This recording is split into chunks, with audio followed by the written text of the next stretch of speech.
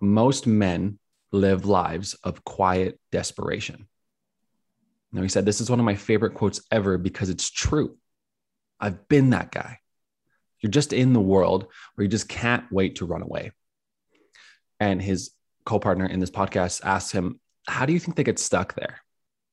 And his direct response, bills and commitment. You have a child to raise. You have a wife to feed. You have a house to pay for. You have a mortgage. You have this, you have that. And the way you can change is you have to put aside enough money to create a window, and you have to have a plan. And then you have to work enough hours outside of your shit job to create your escape plan. And most importantly, you have to come to the realization very clearly that you fucked up and that you got yourself stuck. And whatever it is that you do, you have to do it like your life depends on it. And whatever time that you do have, you have to attack like you're trying to save the world.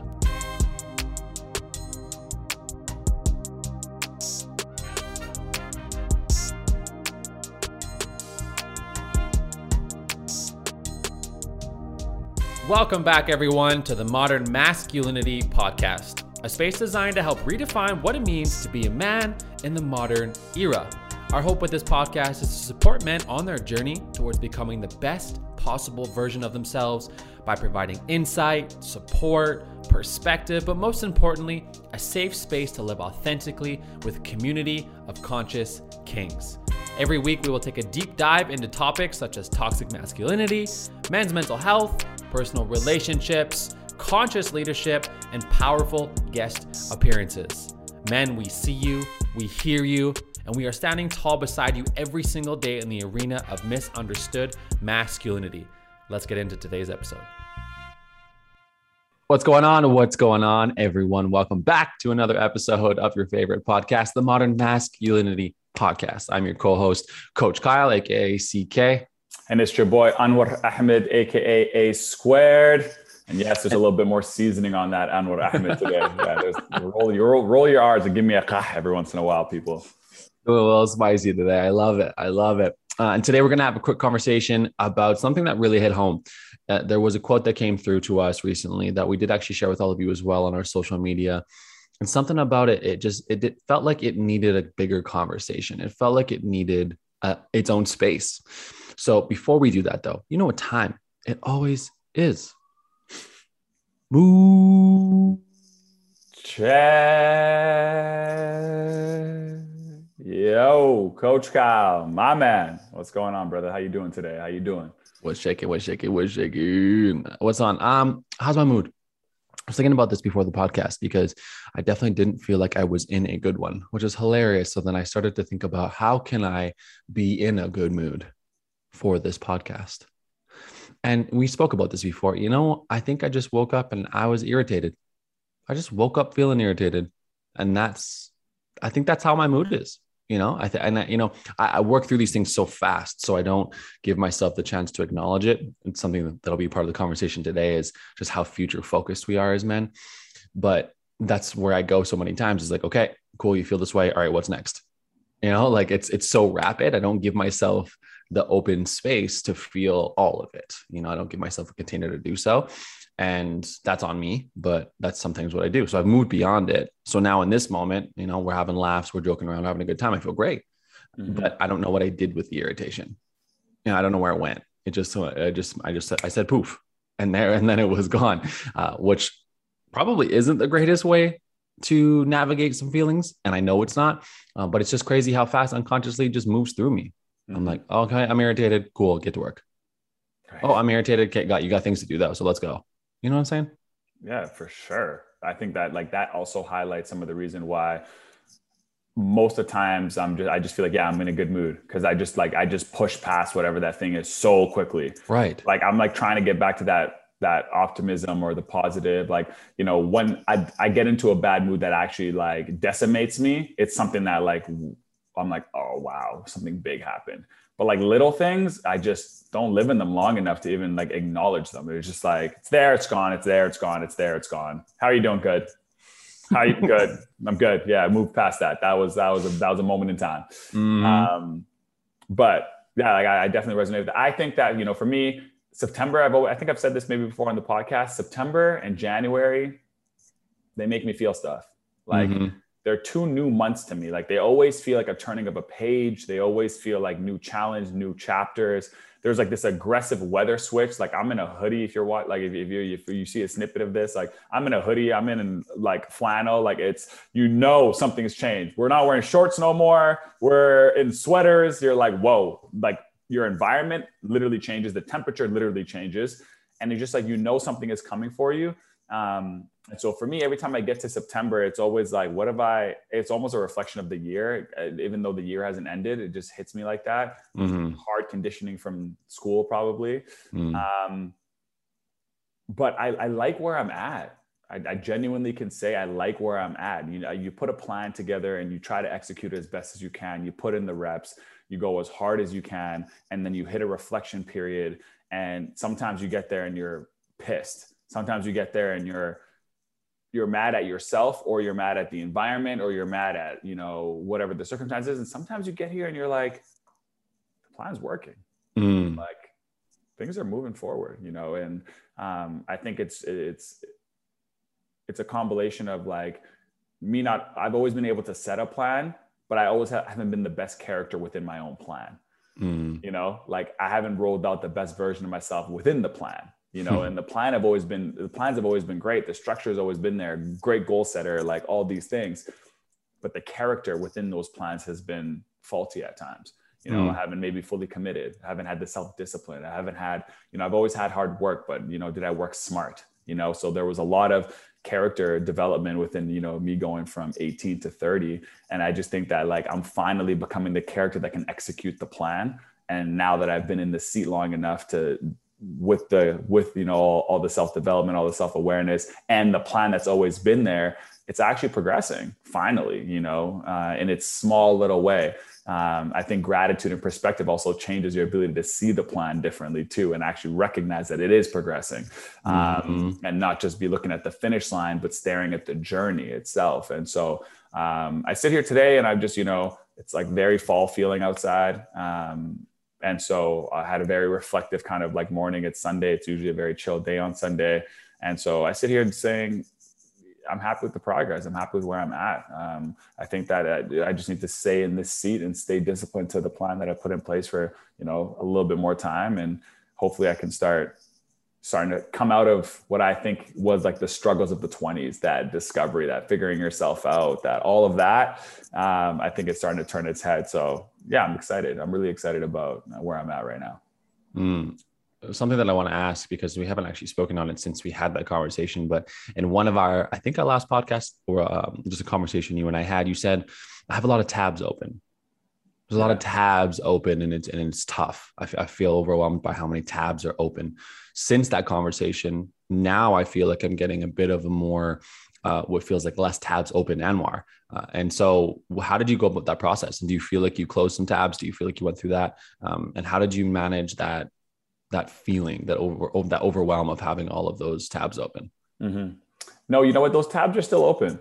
My mind is still very busy. I'm still very overwhelmed by the process, but it's like one of those times where, anybody in a professional setting can relate to this, where, you're having a meeting with your boss and you have all these meetings, right? Like all these meetings, work related, tab related, they add more tabs, they take away tabs. It's stressful. And then your boss calls you into the meeting, like randomly in the middle of the month. And he's like, hey, let's talk about you, man. How are you doing? Like it's not necessarily about the tabs right now. This reflection it was like life in general, bro. Big picture. Let's get out of the tabs. Overarching, macro. How you feeling? Like, and when I think about my life from that perspective, I'm like, yeah, man, things are moving in the right direction. Things are good. Like, then I close that tab of macro and I go into the micro and I'm like, it's a mess down here. Like the day-to-day tasks and all this stuff. It's like, it's very stressful, but I think it's important to, Gary Vee always talks about being in the dirt and being in the clouds. It's like, it's important to get into the clouds, look at it from a bird's eye view. Hey, well man, it's not that bad. But then you get back into the dirt and you're like, damn, this is tough down here, man. Like, and that's the daily grind versus the, the big picture. And I think that when you're able to think at both levels, you give yourself a chance, because if you're only in the dirt, it's hard to things in the dirt suck, man. you know? Mm-hmm. If you're only ever in the clouds and you don't put in the day-to-day work, you lose sight of what it takes to get there, you know? So I think that perspective of having both and having landmarks, for me, I always get into the clouds in September and January. I know that's the time where I'm in the clouds. I'm always like, what does this look like, man? What are we doing here? Like, you know, but you have to give yourself enough time of dirt to be able to like actually like measure, you know? And so love that. That's such a great quote. I missed that one. I forgot about that one. The clouds in the dirt. So it's such a great perspective shifter, because it's just recognizing, like he never says be only in one. And I think a lot of times ideas start to begin to flourish and you're like, yes, beautiful. I love an idea. And then ideas just live in the clouds, but executing the idea or on the idea and actually moving the idea in a direction is the dirt. Because you got to start to put in the work. And, you know, it's very much like that emotional cycle of success. I talked about one of those episodes. It's like, you're going to have to be in the dirt. You're going to have to. And that's okay. I mean, you know, we played in dirt when we were kids and we loved it. And all of a sudden we're adults and we hate the dirt, you know? So it's like getting back to that mindset of, yes, this is going to take this space but you can still live in the clouds, like have the vision of the clouds, still look up every now and again and be like, oh yeah, that's right. That's where I'm going. Don't get lost in the dirt, just like you don't get lost in the clouds. Love that quote.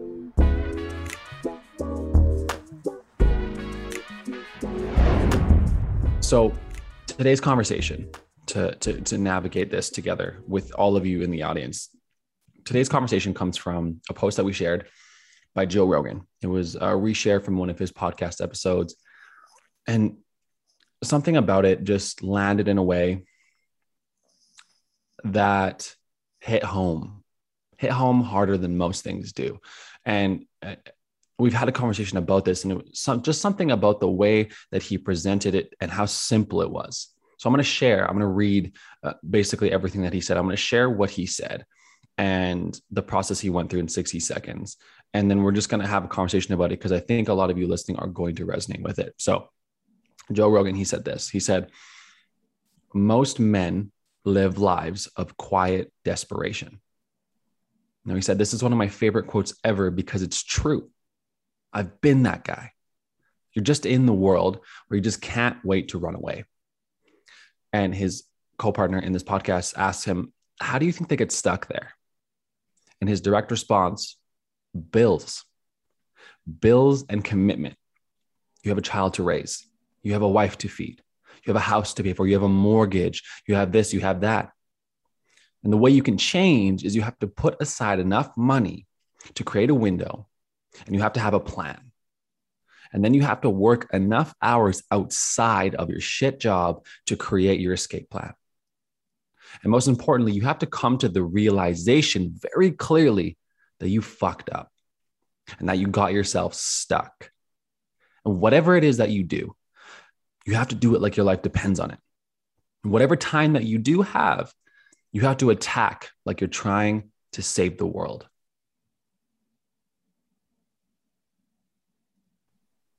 Letting all of that settle for a second, there's a lot there. And as you can tell, there's a lot to navigate on a personal level. And I remember when you sent this to me, right? And I was just chilling, hanging out, and Anwar likes to smack me with some truths every now and again. And he sent this post to me directly. And I listened to it and I was like, whoa. Because the very first line is, I think, what hit the quickest was, most men live lives of quiet desperation. And it was the word desperation that got me. Desperate. I'm living a desperate life. And I couldn't comprehend it in the moment. I could feel the truth in that.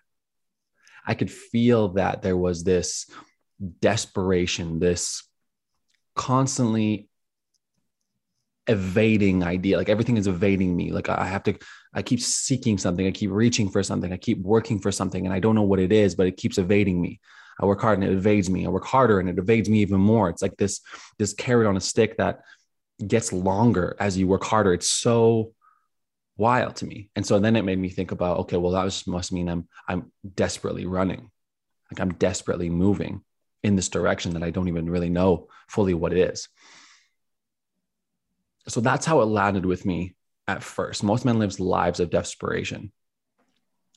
What piece hit home for you the most? Because I know there's like 5 different components we're going to pull out of this, but which one out of like the whole piece did you like it had you saying, whoa, what happened here?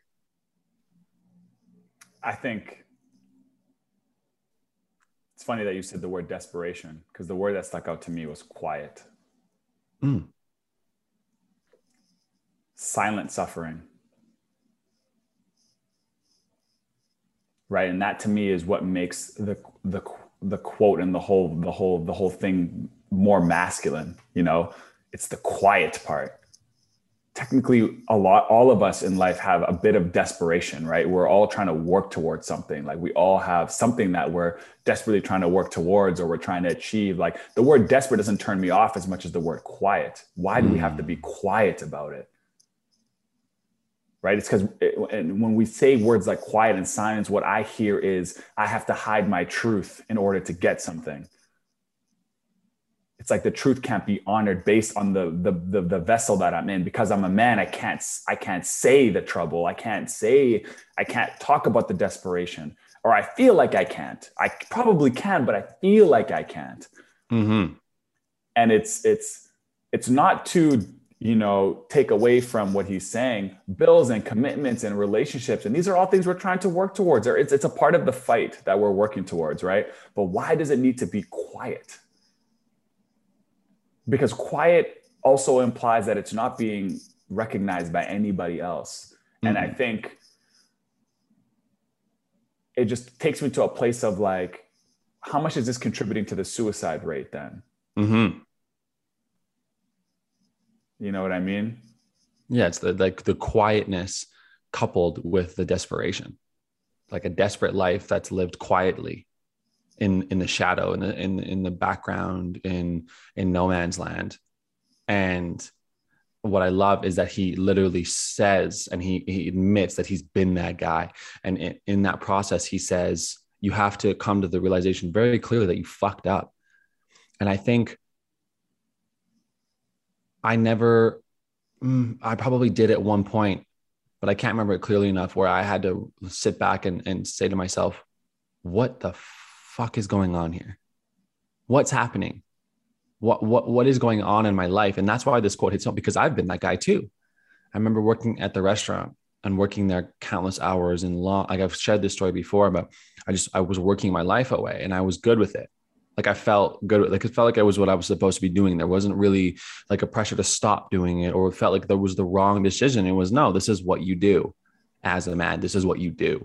And so I kept at it, and I was working and, trying to get this promotion that was constantly, again, evading me. These things were evading me, but I was working to them, and it was tumultuous. And even when I made the decision to say, no, I'm done with this, I left that and then still fell right back into that trap in a different place. It didn't change, because the mindset of what is required of me as a man, quote, quote, specifically what is required of me as a man, lived and lives deeply inside of me. It is a deep belief. It is not some thing that I've made up or that has come out of nowhere. It is a deep belief that there is a specific thing I am supposed to do, and the specific way I'm supposed to operate as a man in this world. And in that space, it literally says in this quote, I'm going to have a wife to feed. I'm going to have a child to support. I'm going to have a mortgage to pay. And if I'm not ready for that, where's my value? Right? So there's the quiet desperation. Like I'm quietly and desperately trying to get to this space, and I have to work my ass off for it. And then literally now he's telling me in this quote, you got yourself stuck. You fucked up. And I can't believe the simplicity of it all. Just realizing to myself, damn, bro, damn. It's funny too. Do you ever feel like I was just about to say before you go, I feel like it's my fault, which I know is sounding like I'm deflecting ownership, but the conditioning is so deep. The beliefs are so deep that the hilarity of it all is that I was still doing my best. I was still doing my best with what I was given, but reflecting back on it, it's like, damn, were you though? It gets hard because then I start to take blame and I start to guilt myself for it all. I think what's funny, not funny, interesting about this conversation too is I know many guys who would rather be stuck in that situation than their situation. What do you mean?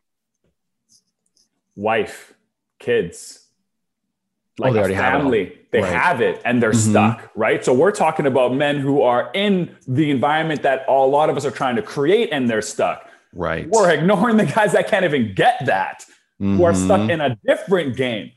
So we're saying in both games, there is this desperate, quiet desperation. If you don't have a wife and kids, you also are still feeling the pressure of how I need to make finances. I got to look a certain way. I got to do all these things to get that.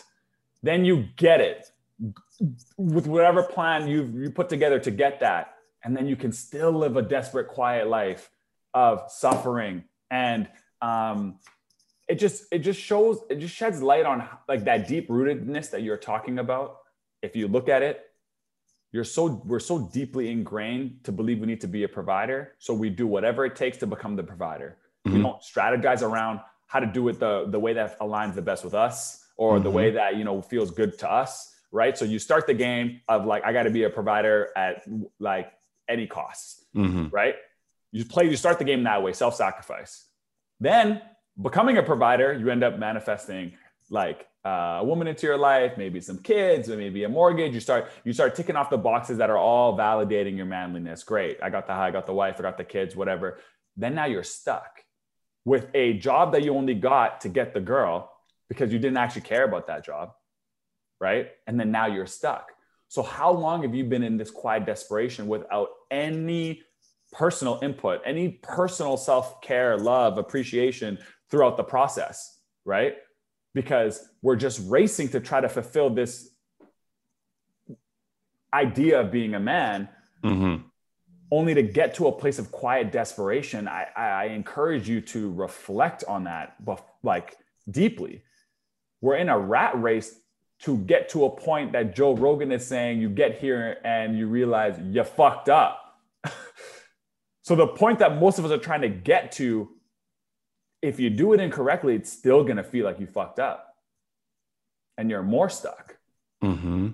It's a game. We're playing this game where there is an infinite amount of levels. Like there's no winning.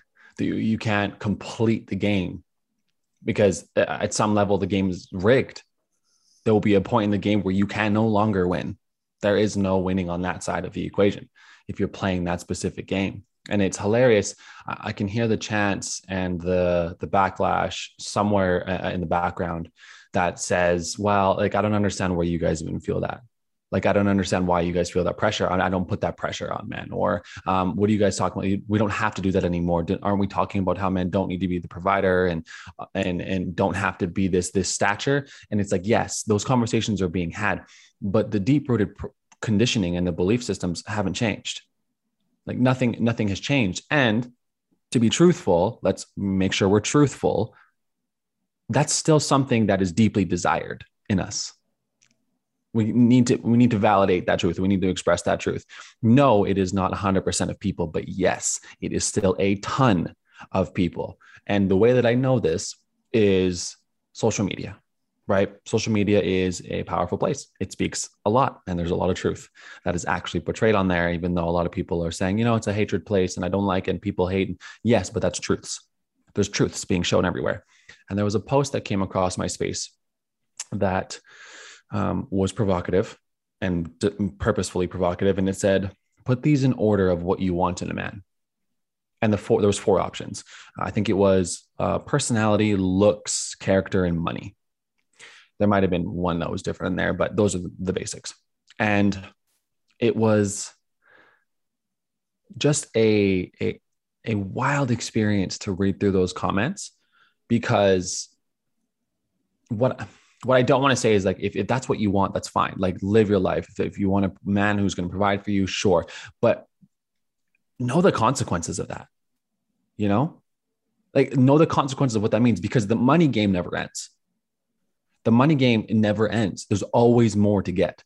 And the amount of people in that post, and I think it's fair to say that there was the majority of women when looking for men, had money in the top 2. As if, and it was just wild to me. And there was someone who wrote a specific post that says, yes, I want my man to provide for me. What's wrong with that? And we're not saying there's anything wrong with that, But what we are saying is we can't do everything. We can't do it all in the sense of, yes, we'll make all the money, and yes, we'll work our buns off, and yes, we'll work, and we'll achieve, and we'll provide and support and pay for everything. But that's going to come with a cost. I probably won't be present. I probably won't be around as much. I won't be able to give you the time you also want. I won't be able to give the other side as much if that's what is your biggest priority. I won't. And that is a reality that what you'll have to face, because there's only so much that I will be capable of doing. And what this whole idea creates is something that I live in more often than I would like to admit, is this future mindset. Like even if I wasn't in that position, even if I was in that position of being with a partner who wants that, I still find myself constantly looking forward. Like I'm not here because I'm worried about what's next. What's tomorrow? You know, like the emotion that I expressed this morning. What's tomorrow? How am I achieving more tomorrow? How am I achieving enough later today? What is the plan? How does next week look like? What's my work schedule? Can I work around that to make more money? Can I plan this to do that? What's 5 years? Like I'm always somewhere in the future, never really in the past. I'm always in the future because I'm worried. Because I'm worried that if I don't get that or achieve that or obtain that, then I will not be valued anymore. Because as if who I am today is not valuable enough. So if I'm not doing a good job right now and I'm not making the money that you want me to make, I'm not valuable. And especially on a societal level, if someone says, hey, like, what are you doing in yourself? And like, how are you navigating things?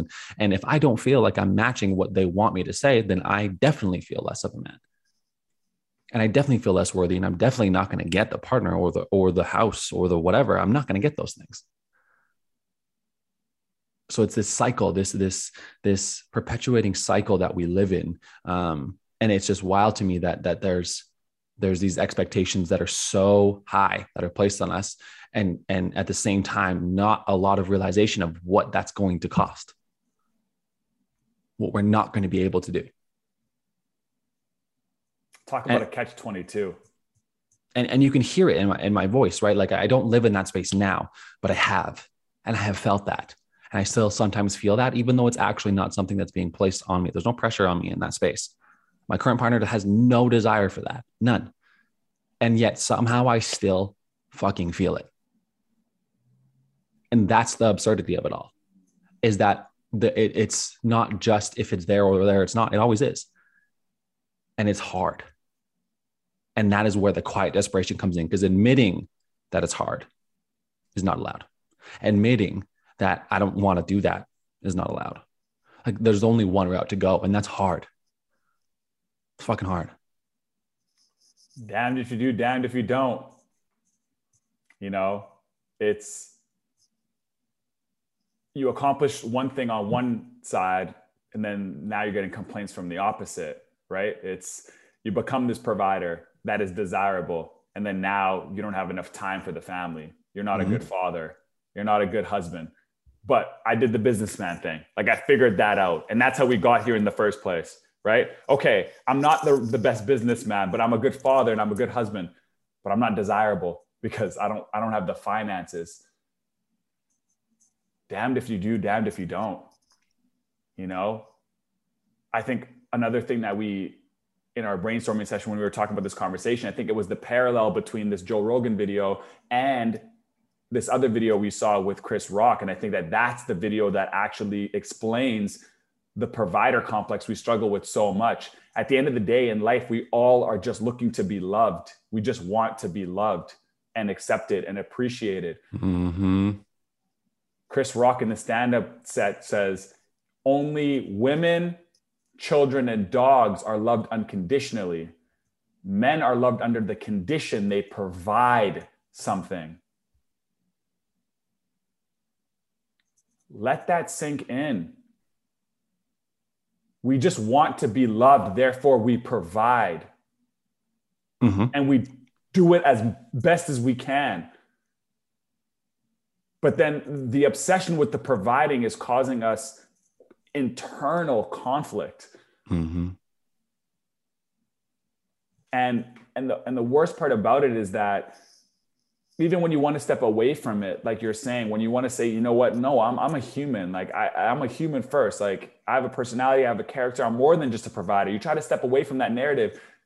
You give your social media 3 scrolls and it's just, I want a man who could do this. I want a man who looks like this. And you're like, oh, damn, my bad. I thought I could be human. No, I gotta do these things. Like I gotta do this. This is how I get to the next chapter. And there's just, what's not spoken about is the backlash of that energy that we feel that's just living in the world. And it's not to say that all women are speaking like this, and it's not even to say that women who do speak like that occasionally, when they meet someone and maybe he's not financially secure, but his character does overshadow like that desire that you're looking for money, right? She might change her tune. She might go, yeah, you know, I actually like this guy a lot. We'll grow with him. But what we're really saying is the door doesn't look open from the outside. It doesn't look like a warm, even though you're a good person, and yes, you would maybe buy into my humanity and my character if we had a conversation. I don't feel like I can have a conversation with you based on how everything has been laid out.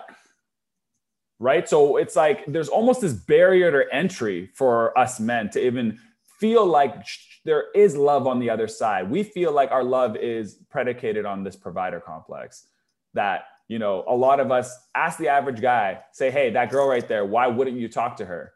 I don't think I'm this. I don't think I'm this. I don't think I'm this. There's no point of even starting that conversation. Mm-hmm. Right? One could argue if you did talk to her, maybe she'd like your personality and whatever, but conversations only start based on motivation, confidence, and lack of self-doubt, right? There is so much self-doubt in us as men based on the definition of what a man is. Mm-hmm. And so we're not even going to entertain the conversation. We're not even going to get there, you know? And I think the rebuttal is, the rebuttal from a woman would just be like, I wouldn't be like that. Like, yeah, I think money's important, but like, if you have a good personality and like, you're a good father, you treat me well, then, but what you're not noticing is that your aura doesn't say that. Mm. Sure, maybe I could get there if we talked, but your aura and the society's aura of what you want from us doesn't exude that you would accept me when I'm down bad. Mm-hmm.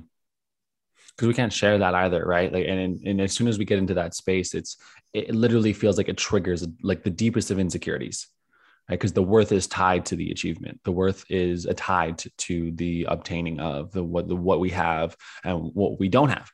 And because our worth is so deeply attached to things outside of ourselves like this, then as soon as something like that leaves us, you know, there's so many stories about how a man was down and out. And yes, he may or may not have been really pursuing anything beyond that and still trying to be resilient. Sure, that can definitely play a part. But at the same time, like, we have those moments, you know, like we keep talking about the human moment of being down and out, of having a tough go. And in those moments, so many times we live quietly in that space. We don't want to share because the caveat to the sharing is judgment. I had this big conversation. This adds to this conversation today. I was speaking to my audience socially, and I was saying a man will only open up in a space where he feels safe to do so. And I got frustrated because it was definitely radio silence from this post, which is not something that's usually the case. And I called people out and I said, hey, it's interesting. Hey, you know, a man supporting another man. It's wild, isn't it? People supporting men and their ability to be a human. And sure enough, people started to comment. People started to message me and DM me and give their opinions. And no one really rebutted it. But the hilarity of it was, well, yeah, you know, men need that space, but everyone needs that space. I'm aware. I'm not speaking to everyone. I'm speaking to men because men are not opening up. And I don't know if you've noticed, but because they're not opening up, they're taking their lives. So that's the conversation I'm trying to have. And the reason that I bring that up is because I think that there's this interesting perspective right now where a lot of people are trying to live in a new age mindset. They're trying to live beyond the traditions. They're trying to live beyond everything that has been our history. And that's beautiful. But we're just putting Band-Aids everywhere. There's just a bunch of band-aids being placed everywhere in hopes of being that. But we're not actually attacking the deep-rooted beliefs in the societal systems that have created this. We're not going against that. It's like the conversation we're having about men being vulnerable. Just be vulnerable. Just open up. I really want a man to share all his feelings. Okay, are you ready for that? Are you ready for me to do that? Because from my experience, you're not. Because I feel judged. I feel guilt. I don't feel safe. I don't feel comfortable because my feelings are being attacked as if I'm not allowed to have them. But then you want me to give them to you. And in this process, my partner shared with me this woman who is literally holding a podcast, with a guest. And the caption of it is, are we ready for vulnerable men? A woman was doing this, not a man, a woman, because she realizes that this is a problem. This is a challenge we're facing. And this is what I'm saying is that the beautiful cloud ideas that we have about wanting to be, beyond all of these things are great. But what are we doing about it? How are we actually trying to get there in the day-to-day life? Are you actually holding a safe space for your partner? Are you actually challenging your own conditioned narrative that he needs to provide for you? Are you challenging these narratives in yourself? Are you trying to fight against them, or are you just living on autopilot with them and liking the idea over there?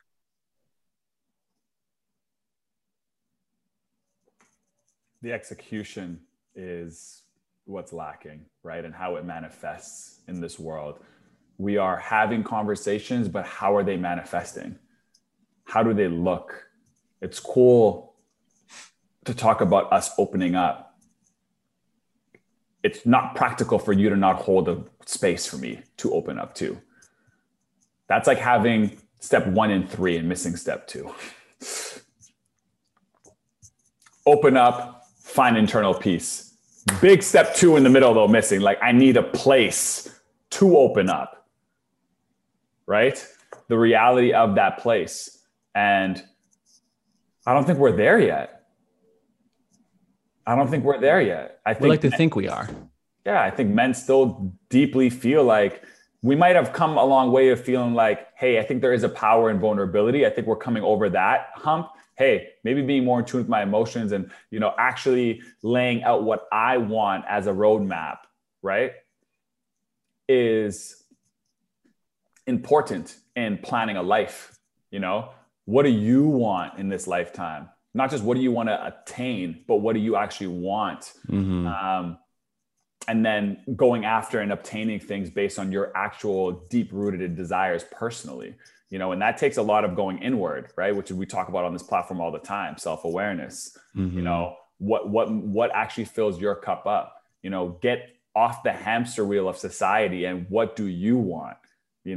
When you speak, is it your voice or is it conditioning from a family member, society, past failures, past projection? Are you just trying to become something to overcome an insecurity and validate something in yourself versus this is what I actually want, Mm-hmm. These are tough questions to ask yourself. And, one thing I will also add to this, this conversation of men and women and all this kind of stuff is this going back a little bit to the not feeling loved. If you haven't been loved for a long time, if you are an individual who's been on this hamster wheel and you've been just trying to become the provider, you've just been trying to get to a point where you could feel embraced, feel loved. You know how much harder that is to be in that place and pick a partner based on building something? And this is just kind of coming to me in this conversation. We're talking about a lot of like these dual income households, right? And like we're talking about trying to unpackage all of that. Right? If you're a man and you've gone the last 10 years of your life, you haven't felt loved. And what you really want in a partner is someone who's very nurturing, you're trying to almost like create that, like, I've been so exhausted. I'm looking for someone who can take care of me. Right. And then what comes in those accounts, like take care of me, like can maybe like cook, clean, can like take care of the home. Like your desires based on your struggles might be different. Mm-hmm. right? So sometimes when a man is saying like, I am looking to feel like I'm looking for a partner that can like cook for me or clean for me and like all of those things, we're really speaking from a void, like not a putting you in a box, but like we haven't had any of those things for however long the struggle of becoming this provider has lasted, right? And what you see in the turning of the page is you're seeing a lot of, and this is going to be kind of leading to what I think what my findings in this and how I'm trying to change this narrative is there's men out there who have found self-love, who have found how to take care of themselves. And they're attracting the women who are like, hey, I don't actually need you to take care of me. I'm good. Like, well, like you want to be a provider too? Like, let's do this. Like I figured out the cooking thing, the cleaning thing. Like I'm good. I figured out how to take care of myself. I figured out how to do all those things. And now I'm actually, I'm in the market looking for a partner who, I don't need her to do those things per se. We could just kind of build together. And this is kind of where the life is going, right? Like this is kind of the new, but it takes men actually figuring out how to love yourself and take care of yourself in order to get there, right? Which is we're saying, hey, you should do that. You should do that. You should start taking care of yourself and not putting so much pressure on the women to be that for you, be it for yourself. And therefore you can now pick a partner that is based on, but when we go back to what Joe Rogan is saying about being stuck, it's this idea that you aren't taking care of yourself. And therefore you become such a provider that you attract someone who is like, I'll just take care of you. I'm good. Right. And then what happens there? The provider complex you get stuck with. Now you're stuck. Right. Because you live the idea that you need to be a provider. So you attract someone who does want you to provide. Exactly. And you live in that mindset. Yeah. And you unconsciously do that too. It's just a thought pattern, right? It's the belief system. The more you think about something, the more likely you'll attract it. And the more you are processing this idea that you need to be the provider, because that's what people are telling you to do. But somewhere in you, you're like, nah, I don't really want to do that. But that's not the louder voice. Well, then you're going to attract someone into your life that wants you to be that role, that wants you to fit that exact role. And and that's going to be the repetition until we change the thought process, until we change the thought patterns and the belief systems. But we will continue to attract this and we will continue to put all this energy. And then on the other side of things, because again, like what this conversation is not doing is it's not blaming anyone, because there's a grander problem happening, right? This is not a problem between 1 and 2. This is a challenge that we face on such a wider scope that a lot of us are not even paying attention to. For at least from that's the narrative that I subscribe to, is that there's something so much bigger than us that is creating this, because really at the end of the day, capitalism reigns supreme always. If we're not living in the capitalism mindset, we're not living appropriately in the Western society. So in this bubble, right, we live in this big bubble and we're all in it. No one's excluded from it. We all live in this bubble that this is the way things go. This is how I want it to go, to ensure that the narrative exists still, that we continue down this line. So in this process, yes, men are projecting this out into the world, this manifesting of I need to be the provider, right? On the other side, there's also a projection of I need to find a provider. So it's mutual right now. Like there's no one at fault here.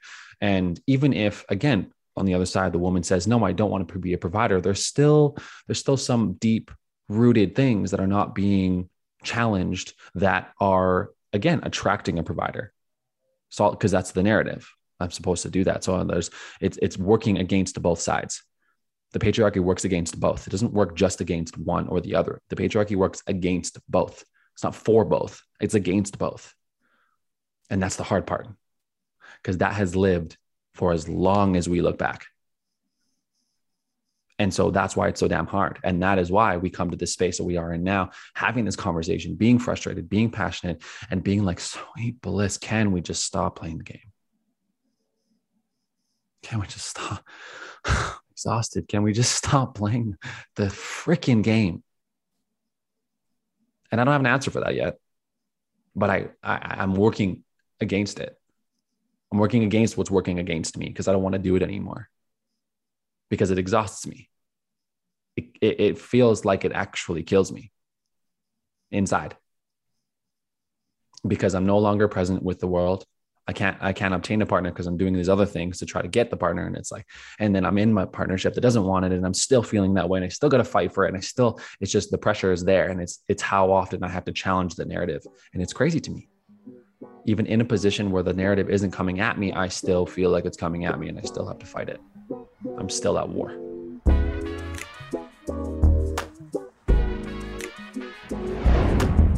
My friends, let's talk about mental health and the sponsor of this podcast.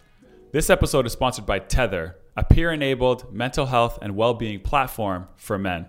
Tether helps men find meaning and purpose through community, accountability pods, and a 24/7 support network. Tether invites us all to be a part of changing the face of masculinity and letting every man know that struggling and vulnerability doesn't make you any less of a man. It simply makes you human. And for me, I've had a lot of personal experience with this app. I've used it many times. I've shared a lot of vulnerable moments. I've shared some strength moments, some exciting moments. The app is open for everyone to simply just share.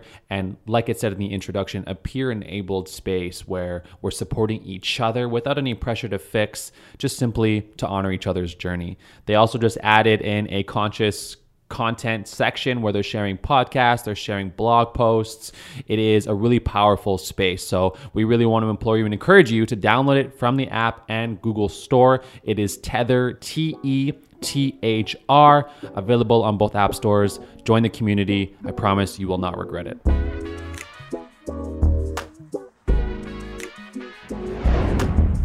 One thing I want to take out of kind of, what you were saying there is being tired of playing the game. Another way to look at it is understand the rules. Right? Because I think that it's hard to change the game, right? The reason why you come to a conclusion where you say, I don't know if I have the answer, is because you don't know the committee to go to change the rules. None of us do. Or the game, sorry, you can't change the game, but you can look at the rules differently, right? And so as a man, when you sit down and you reflect on your life and you look out, there's paths to take. If there is a desire for a provider and there is a desire for somebody who wants to be a provider, and that works for you, go get it. If you want to be the provider and the person who wants a provider is like, I fully want to be in the nurturing space. I want to actually be like, you be the provider. I'm 100% good with being the nurturer. That team could work well together because they actually want each other. What's happening is a provider is getting with another person who's looking for a provider, but also doesn't want to uphold the nurturing side of things. They're like, no, but I want to do my own thing though. And I'm like, this doesn't work then this way. Like I will bust my butt, but if you're not also willing to carry the nurturing bag, then, and you want all this independence, you want all this, you want all that, then it's like, well, what are we doing here? Like, you can't both be out of the house. Like, you know what I'm saying? So if you want to be the provider and you want to go attract someone who is like, yes, I'm fully interested in being the home giver, all of that, and that partnership works, great. We're on the same page here. That's probably going to work. That tandem will probably win championships. Now, if you don't, you're struggling with this burden of being the solo provider. The financial cost of all of that is, too tough to burden. It's hurting you internally. Well, then what you need to become is someone who is self-sufficient in all capacities. Bit of provider, bit nurturer. You can take care of yourself. You can stand on your own legs. Because what you can attract now is someone who does the exact same thing. Part provider, can stand on their own legs. And when you two come together, it works. You don't need me to take care of you. I don't need me to take care of you. We both provide. So when we both get into our smaller providing roles, but together collectively it works, then there isn't the desire of being like, hey, honey, I'm at work, but you know how to take care of yourself. So do your thing. Hey, honey, I'm at work. You take care of the kids. See how this team works well together? They don't need each other in that capacity. And they both lower the financial burden of one needing more than the other financially. They share the financial burden. They share the nurturing burden, and they share the responsibility of the kids. New team. That team works. What's wrong is these people that are you're trying to rig the game. You're trying to play the rules wrong. Like, you don't want to be the provider, but you don't want to be the nurturer. Okay. You have figured out how to, take care of yourself and provide for yourself, but you also want a provider. Right. what? If you figured out the providing thing, why do you also need a provider? Like, don't you? And then you're upset. You're like, oh, my partner who's a provider. So let's go the other way. Let's say this is a female. This is a female that's figured out how to take care of herself. She's a provider. She's got everything. She's a unit. She works together. She's perfect. She doesn't need anybody. And then she dates a provider, right? Who's all the way the other side. And she's like, you're never present. Where is your time? Where is this? Where is that? He's like, I am a full provider. I don't do this. Like,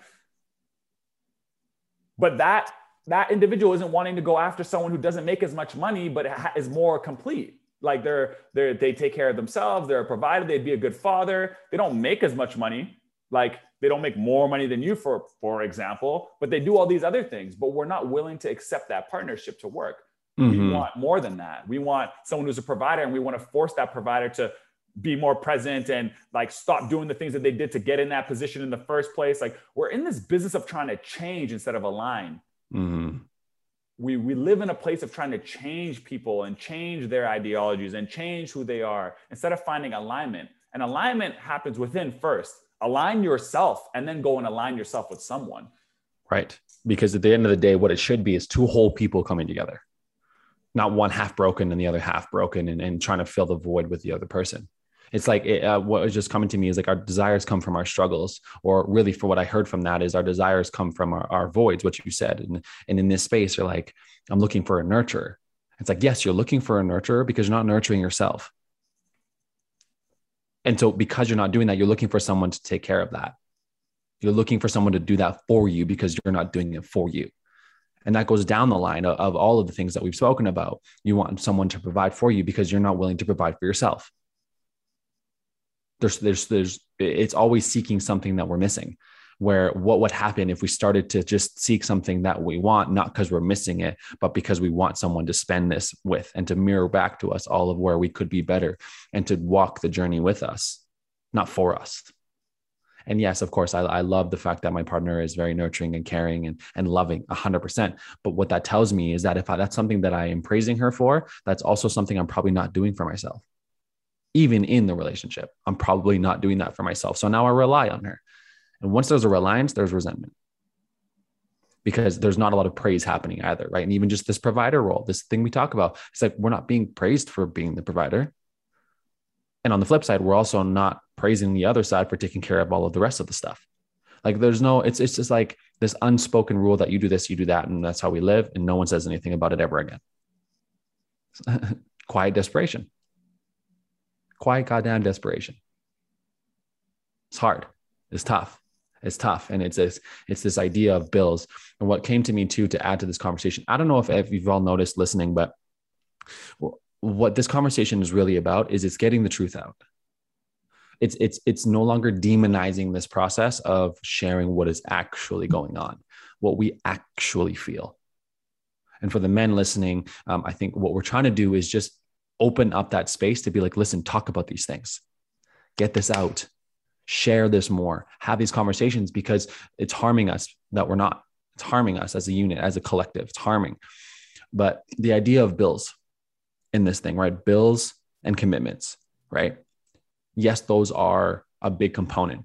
But what I find super fascinating about that is how much of our bills are beyond our needs, are beyond what we actually need. And it's this idea of capitalism, again, needing more, needing bigger, needing more cars, more houses, more room. And it's like, yes, that's beautiful. Have big, huge houses, but for what? Is it beyond your means? Because then, yeah, your bills are going to be horrendously large and you're going to live a tumultuous life of trying to live beyond your means. So that's another component, right? It's just like the patriarchal capitalism society says, do that. So we just keep trying to do more and more and more. But what do you need it for? Because at the end of the day, you end up going back into a small house anyway. You don't live in the big house at the end. So it's like, you realize you don't need it. So what if we can realize we don't need it now? Then how big are our bills? They're probably half. So then you don't need to stress about it as much. So then being the provider isn't so grand. It's not 200K anymore. It doesn't require that much effort anymore, right? It's like there's other ways to combat this than just simply being like, okay, I should never want to be the provider.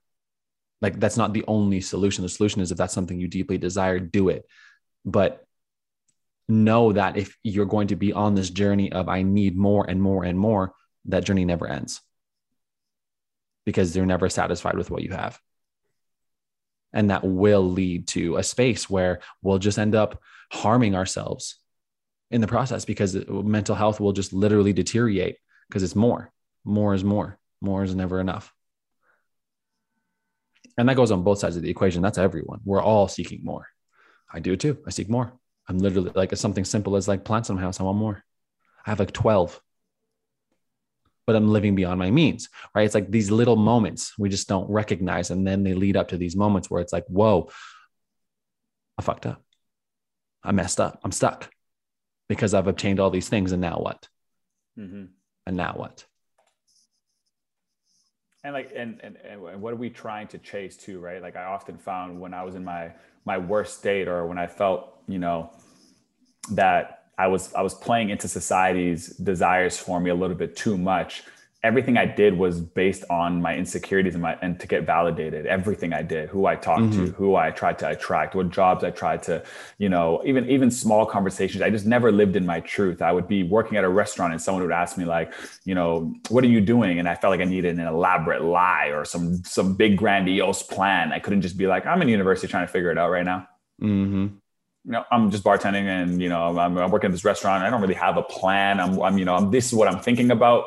This is what I'm thinking about. I felt like that question, regardless whether it was coming from a woman that I was trying to impress or, another alpha male that I thought, you know, I needed a great answer for, or whatever the case may be. You just live out of your ass for so long, you know, and it isn't until you finally just like sit down and go, hold up, man. Who's talking right now? Like, and can I own my truth for like a second? Can I just own the reality of where I'm at? Right. And just embrace the fact that, okay, this is where I'm at in life. This is what I want to achieve. This is what I want to get good at. And this is what, you know, regardless of whether, because at the end of the day, we all are a bit providers. We all need to provide something. Like our lost life doesn't go on. Like you have to do something to get something. We totally understand that.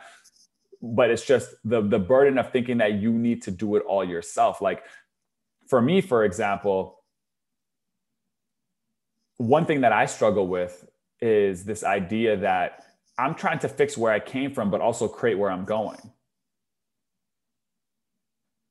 It's not just a one-sided financial problem, right? So it's like, how long will it take for me to actually get into that space where I feel loved and secure if I'm trying to fix two problems? I'm trying to show homage to where I came from and respect that space and make sure that they're all taken care of. But that doesn't mean that that I still need to be that guy who's a provider for the next chapter of my life too. So it's like, I'm getting pulled that way and pulled this way. Like I'm only human. How am I supposed to do these two things? Mm-hmm. How am I supposed to rebuild what was broken and, you know, and everything in the world that's out there that I'm looking at is saying it doesn't make me feel like, no, it's okay. If you were like planning on taking your finances and fixing where you came from, it'd be okay. Someone will come and like they'll help build, but they'll take the burden of what you're building while you fix what was broken. Nothing in the world says that that's a possibility. Like all it says is that you got to do both. If that's what you want, you got to do both. No one's going to come and be like, hey, I know you're trying to fix what was broken before, but want to start building something over here and I'll start it for us? Like I'll get it going. I'll get it off the ground. I'll start it. And then while you're fixing, you know, where you came from and your upbringing, while you're giving them everything that they deserve, I'll start working on our future. And then you can come join this team and nothing about society says that that's a possibility.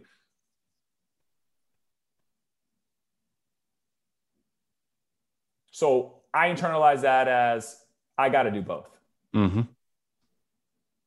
I got to go fix that and then go create that. Solo dolo, by myself, I got to do that. Now let's play the game. Let's play the game and deal with what comes from the game. And then it's how long can you sit in that stress and that anxiety long enough until, you know, you make decisions, you know, about the plan that you made. And so for me, it just is, it's almost stunted my ability to even date. I'm just like, I can't fulfill I can't fulfill this provider role for who I'm dating, because I'm actually like working on something that's broken. And there is no timeline on how I'm going to fix this broken thing. It's not like it's a guaranteed 2 years. Here's the number. You just like get the number and it's done. It's like, you're trying to help these people with like a lot of different things. And so some people could say, forget about that, man. Like, work on your life. You got one life to live. You know what I mean? But internally doesn't align with me. No. To all those people who would just be like, dude, live your life. You only live once, and you got to think about yourself. Like, like just do you. I'm like, what?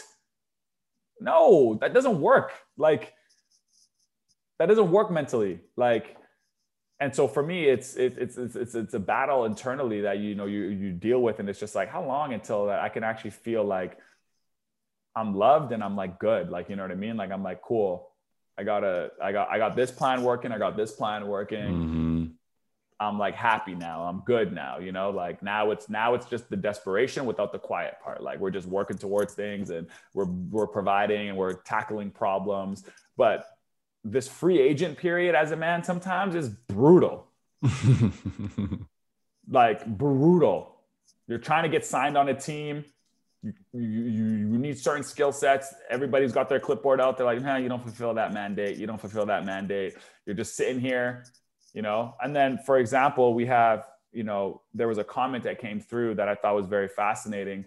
The comment reads, and it's on the post of, on our Instagram page, we posted the Joe Rogan thing.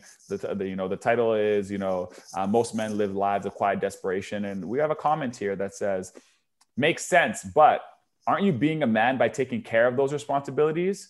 And my wife and kids make me happier than I could truly imagine. It's interesting because it sounds like you're talking about the finish line, one. So you don't speak to any of the free agents that don't have the wife or kids to help them feel loved or happy. You also speak about, isn't being a man taking care of those responsibilities? So you just speak to the fact that we need to do the thing to get the thing. That's not the conversation we're trying to have.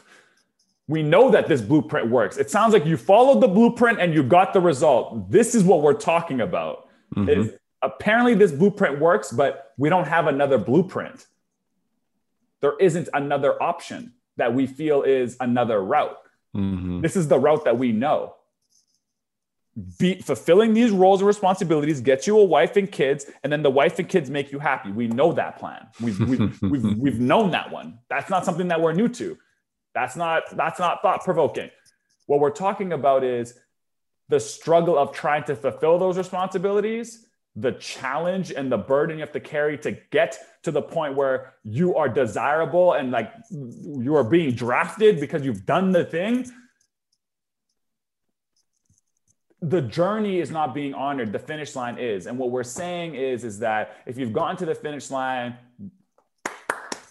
good for you. Great. Happy for you. We're so proud of every man that's gone to the finish line and is feeling love and is feeling happy. That's great. What we're here on this platform talking about is the men that haven't made the finish line. And to keep it in a metaphoric space, have just quit the game. Mm-hmm.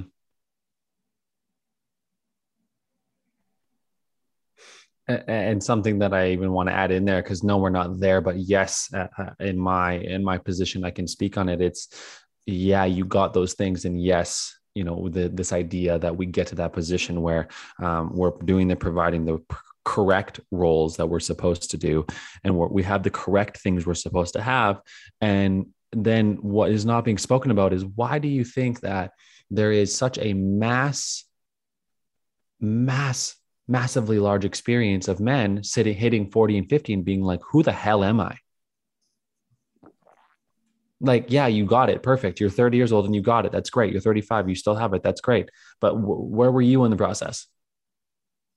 Are you probably left the scene, to be honest with you, but you don't feel like it because you got the thing. So you're like, yes, this is my identity. This is what my identity is supposed to be. And then you have an identity crisis at 40 and 50 and 60. And you're like, who the hell am I? Am I even, this is what I want? All of these things, because you never found that during the journey. So it's like, yes, go and do that. Power to you. Love that. You found this purpose in this. That's great. Feel that. But just remember that that's not, like you said, there's so many components, and the journey doesn't end there, which comes back to that one quote we shared a while ago, is that most men's life ends at marriage and kids. And this isn't to say that I know this person's reality that commented on our post, but it is to say we don't see anything beyond it. So in this role, in this space of quiet desperation, we still live in the quiet desperation, even though we fulfilled that, even though we've cultivated and made sure that will be our identity, because that's what identity is supposed to be. A man who has a high paying job with a happy marriage and kids. But we don't speak of anything beyond that. So both sides of the equation is a conversation that's being had here. In my eyes anyway, is yes, we're on this journey, you and I, of cultivating this in separate pieces of the journey. But the people that feel like they've this man here who's completed the journey, I can't willfully say that he's happy or unhappy, but does he feel fulfilled by the process? Does he feel fulfilled? And does he see that there's more than that? Or is that it? This is my roles and responsibilities. This is the things I have. I'm done. I'll keep doing this till 65. And then I'll also quit the job. Sometimes what I feel about masculinity too, to, add to this specific conversation, is I feel like masculinity is like being a parent, having 3 kids and disciplining them all the same way. And assuming that these kids don't have different personalities. They're not in different circumstances. Like I feel like masculinity, fulfilling this man box, is like, there's one way being prescribed to all of us, even though we're all different. We all come from different circumstances. Mm-hmm. We're all getting disciplined in the exact same fashion, where I think the evolution of where we need to be getting to is figuring out, all right, competition and hanging the carrot in front of the face works for some men, and they succeed at it. They end up getting it. Some men aren't thriving in that bucket at all. They're not winning at all with that strategy. That blueprint is not working for them, right? And what we fail to do is that, can we create different blueprints? Can we create different strategies for different men under different circumstances, right? It's easy to get to the finish line with a piece of paper of like, I was told to do this, this, this, and this. I did it and I got the reward. Good for you. Great. I'm happy for you that blueprint that was prescribed to all of us worked. What about the rest of us? What about the rest of us? And then you'll find a couple, right, of a guy who isn't, let's say per se, financially off at all, but he's jacked. I'm dating this guy. I'm like, he's jacked. That's why you're dating him. Yeah, he doesn't have the money. Sure, you're supporting him through the financial thing, but he's jacked. So he's fulfilling one side of the masculine bucket, and that's what you're attracted to him by. Let's talk about the average Joe. Not very muscular, not very financially off, just middle of the pack dude. What love is that guy getting in this world that we live in today? How seen is that individual? Because if you're not an athlete and you're not like a singer-songwriter, rapper, or you're not funny, or you're not jacked, or you don't have the financial means, if you don't fill any of those buckets, if you just kind of sit somewhere in that like middle of the pack, which is a lot of men, you are not seen in this world. You don't even exist. And it's those men that are struggling the hardest that are dying for a blueprint that works, because the one that they're prescribed isn't working. It doesn't work for them. And I think that what we're trying to do as a conversation is to have the men who are finding success in the ways that they are finding success to speak about how they're getting that success in more detail, right? You often find that when you think that dude was going through it and he whatever, and then you actually listen to a story, there was people that he was being vulnerable to. There's people that he was being emotional with. There's people that were guiding him quietly behind the scenes that you didn't see, but all you see is the finish line, right? We keep talking about, can we document the journey a little bit more so that other people can like learn a little bit more about how to fulfill the mandate, right? How to become more of a expressed individual, right? Because we're not taught to showcase the journey. We're taught to showcase the finish line. And when you get to the finish line, we have this weird thing where we want to act like it was easy to make it seem like you're more of a man, right? Often guys will get to the finish line, and when you talk to that dude at the finish line, I'm like, hey, dude, can you talk to me about the pain? Like you're gloating, like you're like, yeah, well, you know, it's like you start channeling this energy of just, to be more masculine, it would be to get to this finish line and then make it seem like it was easy for me to get here. That would be the more masculine thing to do. Be like, yeah, I started this like not that long ago. I picked it up overnight. I did this. I had like 2 bad days, maybe, like not even, you know, like to dummy it down, make it seem like it was easier. What I struggle to hear out there sometimes is, you know, normalizing men talking about their journey and the struggles throughout and not having it look negatively on their masculinity, you know, and then being able to get to the finish line and tell the true story of how they got there. That's where I think we would be able to create new lanes and new avenues for men to find themselves. Different roads to drive down, different routes to take to find that manhood. Like if you picture a map right now, I feel like manhood for a long time has been this like one road where like we're all just trying to jam into it and try to find our way into this lane. And I would love to see like 5 more highways open up to this route of masculinity and manhood. Like more options of how to get there. And when you get there, be like, yeah, I took that route, but it's still good. Like that route is, I don't lose my masculinity by taking route B versus route C, right? There's guys out there right now that have taken C, got to like their manhood, and it's not being validated by the world because it's like they took the C route, not the A route. The A route is the one that is like really the man route. Like that's how a real man does it.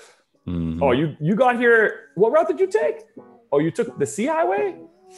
Don't know if you qualify, mate. Like, don't know if you qualify if you went that route.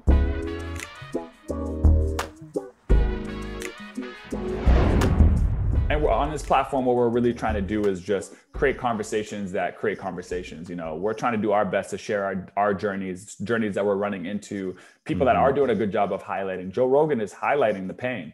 Nothing about that quote says he's hiding the truth. He's telling the truth. He said, I did this, and then I realized I was fucking stuck. Right? That's the truth.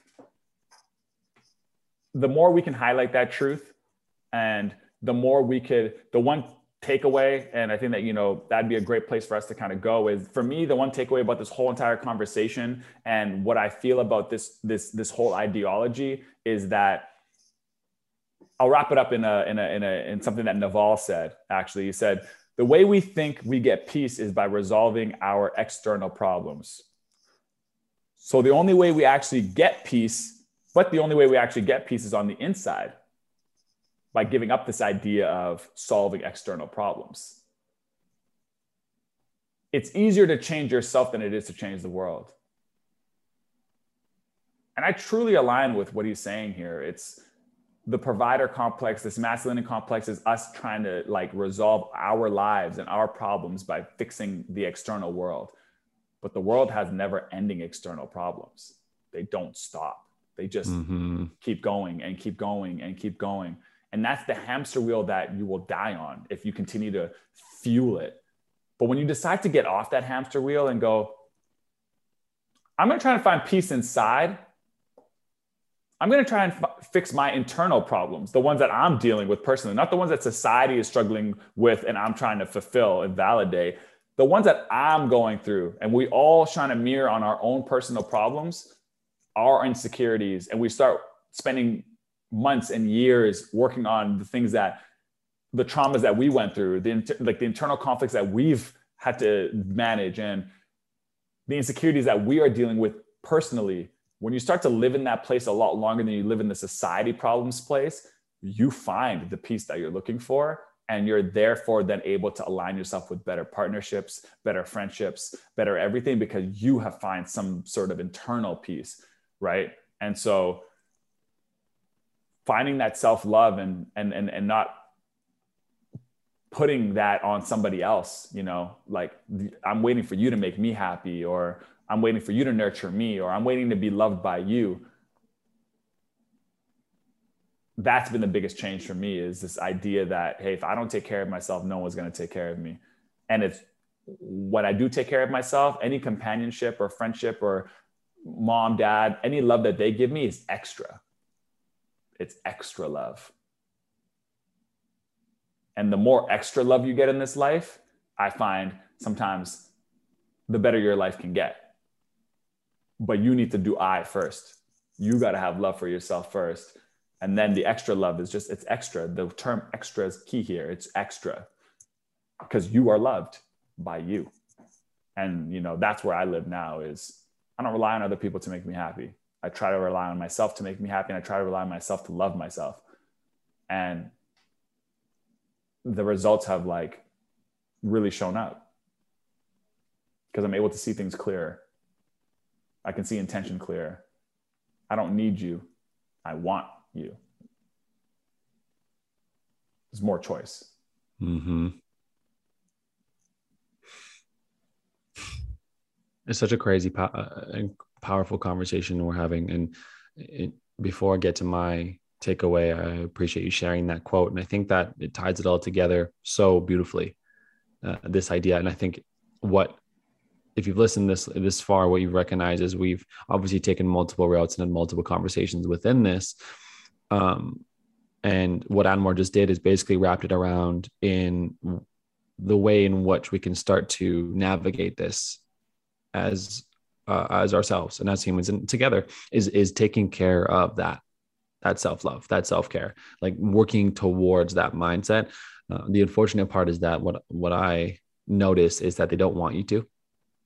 They want you to rely. They want you to have reliance on, to not be whole. So that way you constantly are purchasing and finding things to make sure that you can find the things outside of yourself to be whole. And if you can find that for yourself, it's looked at as, or it's very demonized because it's your truth. And the truth is demonized in our world. So it's definitely a tougher journey because you're going against the grain. You're swimming upstream. You're not flowing down. And it's tough. It's definitely tough. One thing that I want to share as a takeaway, which is a practice that I put in place with my partner to help navigate this, because one thing that we've recognized is in the space of financials, right? Financials are a huge stressor in relationships. We all know this. They're a huge stressor. Who's paying for what? What are we paying for? And over the process of people paying for things, there's the high possibility of resentment building up, or the idea of I have power over because I pay for X.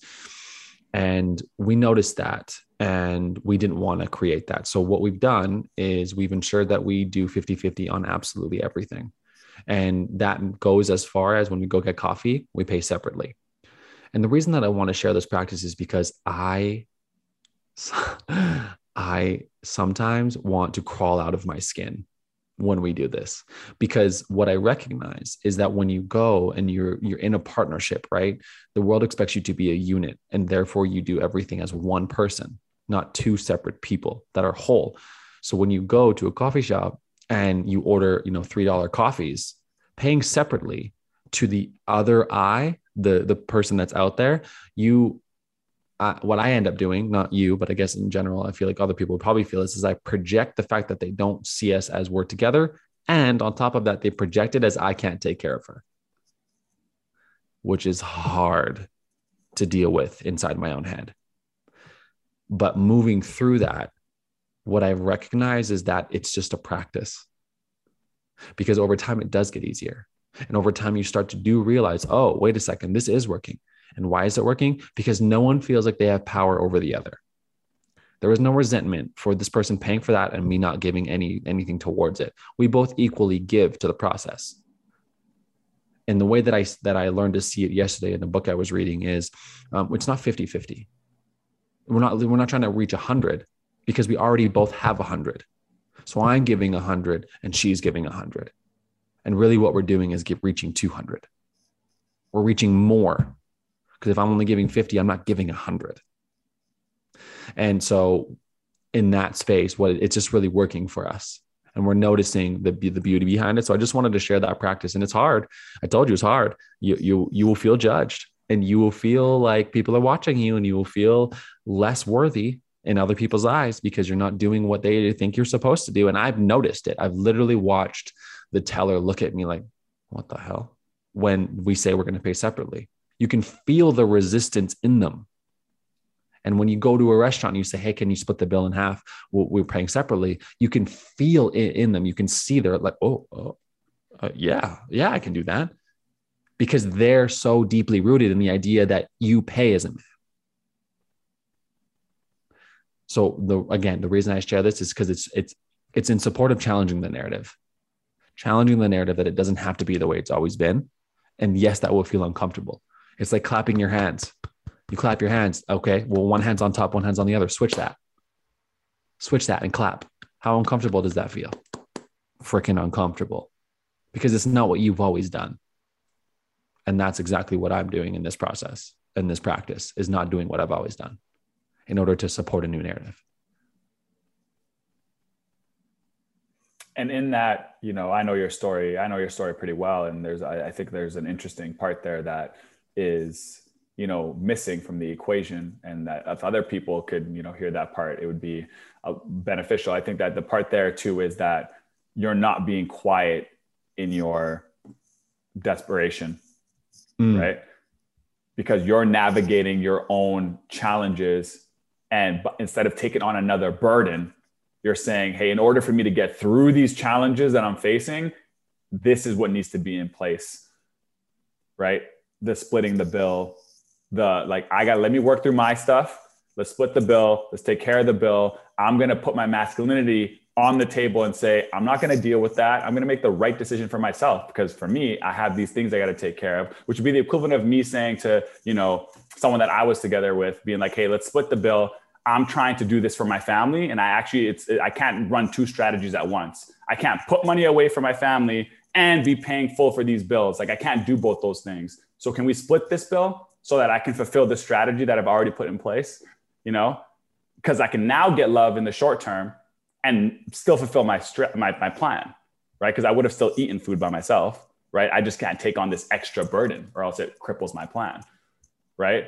And so the sharing of hey, this is what's going on for me, and I think that this plan would work best for what's going on with me, is the part that we're not doing as men. Is we'd rather just be like, I'll just take on an extra cost, and instead of telling you the truth. Mm-hmm. That's just such a larger conversation. But I do want to counter that, is that I didn't even create that idea. She did.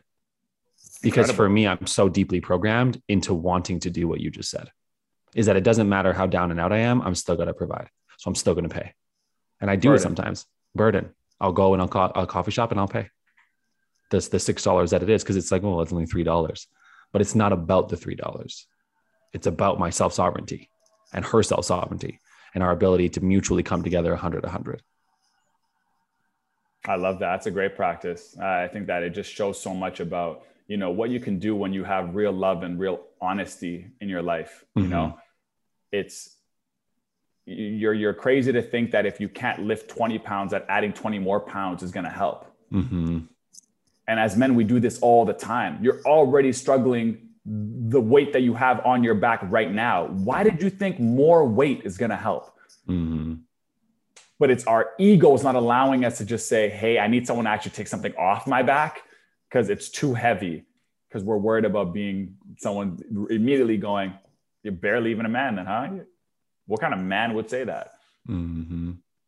And we are so allergic to that whole concept of just being someone saying, like, that is the worst thing you could be told as a man, is someone thinking that you're not a man. It feels like it's like our world is ending if someone were to ever come at us with that kind of comment, or, our ego is so bruised by that. Last thing I'll say to kind of touch on your point, because it shows the journey of men, because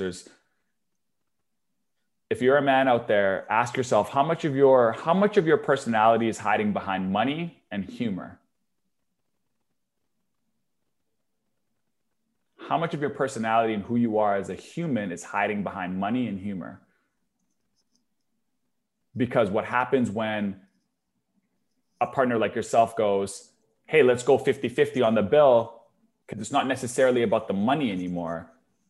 It's about the character, right? And a lot of us we haven't developed our character because we've been in the rat race of providing for so long that when money is off the table, we don't know what exists there because we've been leading with that for so long, leading with I can provide for you. I can provide for you. So when someone stares you in the eye and goes, I don't need you to provide for me. What else do you got? And you're like, I don't know.